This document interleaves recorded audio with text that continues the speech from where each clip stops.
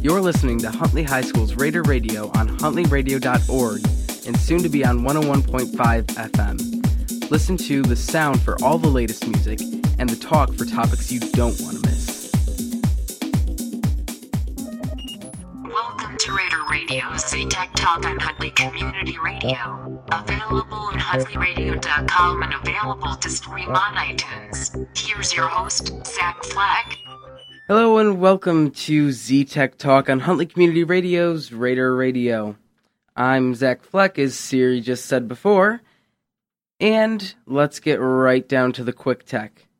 So first off, Instagram recently released a new app called Hyperlapse, which creates a time-lapse video that is much smoother than a regular time-lapse. It's currently available for download on iOS only, but an Android version is coming soon. Apple is in a little bit of trouble with two different things. First off, iPhone 5 batteries. If you purchased your iPhone 5 between September of 2012 and January of 2013, which is when I happened to purchase mine, there's a chance that you could have a bad battery in your phone, which is why you don't get the greatest battery life. If your phone is involved with this, you're eligible for a free replacement by bringing it into an Apple store or mailing it in. Apple's also in trouble with a little bit of iCloud problems. There were some photos leaked of some particular celebrities who have happened to have photos saved in iCloud. Hackers managed to find their information and reset their passwords by typing in the questions you have, such as, what was your first job or your first car. Information like this can easily be found on the internet, especially with celebrities. So it's very common for websites such as iCloud to run into these sorts of problems. Moving away from the quick tech and into our main story, first off, I'd like to say that the summer is pretty boring when it comes to technology, because that's when all the tech companies are getting ready for the next year. However, I've had a chance to play with both the iOS 8 betas and OS 10.10 Yosemite betas as well. So let's start with the latest iPhone 6 rumors, though, because that's always fun to hear about. Supposedly, it will have working, longer, stronger batteries, so your batteries will last much longer on your phone, which means less recharging. There are some cases that are already up for pre-order for this iPhone 6. However, Apple hasn't officially announced the iPhone 6, so we aren't even sure if these cases fit the device. Speaking of the size of the device, there's a chance that it could come with two screen sizes, a 4.7-inch screen size and a 5.5-inch screen size, possibly with a higher resolution, including Retina display as well, and maybe even a sapphire screen. 2 years ago, when Apple released the iPhone 5, they announced the new Lightning connector, which was reversible on the iPhone 5's end. This year, we could see a reversible USB end as well, so you can plug it in whichever way to your computer, which would make USB a lot easier to use. It's possible that it could still only have 1 gigabyte of RAM, which is kind of interesting because a few Android phones out there now come with 3 gigabytes of RAM. The iPhone 6 could have a faster LTE modem, which would allow for services like XLTE from Verizon to be used on the device as well. And finally, the iPhone 6 could also have near-field communication, or NFC, which is what a lot of Android devices use to hold your phones up back-to-back and transfer pictures or other files over.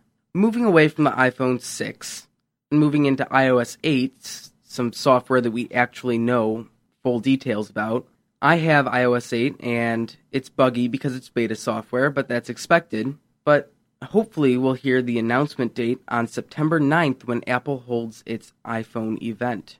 There are some problems with it right now, such as the continuity feature, which was mentioned in my last episode, where it's not working between the Macs and the iPhones anymore, and the only thing that's working is SMS relay, so text messages being sent on to the iPads and the computer, as well as phone calls being sent on, are the only things working. And other apps such as Mail or Pages are not working quite as well. We've seen a new Control Center UI since iOS 8 was released in beta, and it's nothing very special. However, it looks a little bit different than what everyone has on iOS 7 right now. We also have recent and favorite contact heads which appear when you double-click the home button at the top of the screen. There's an improved spotlight search, which can be accessed by swiping down from the middle of your home screen, which will allow you to search easier on the web. There are new notification center widgets that come with iOS 8,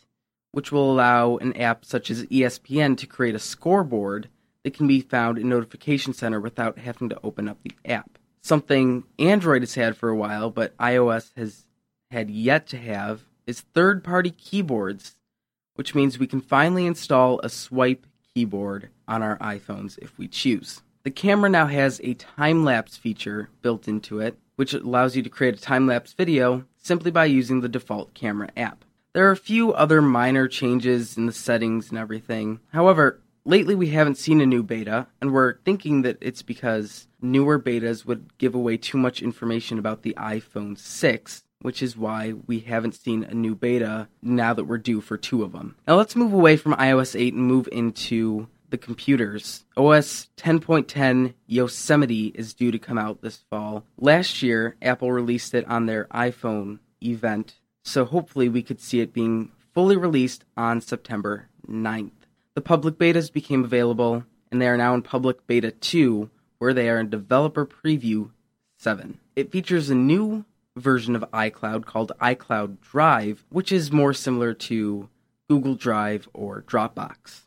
There's a brand new UI, or user interface, similar to what we saw last year with iOS 7. There's a new iTunes 12, which really showcases this new user interface. They've added a dark theme, so if you're using your computer later at night and you don't want to strain your eyes, a dark theme would be very helpful for you. Again, there's an improved spotlight search on here as well, which allows you to access websites such as Wikipedia quickly without having to open a browser. And there's an improved notification center as well. That's all I have today for Z-Tech Talk.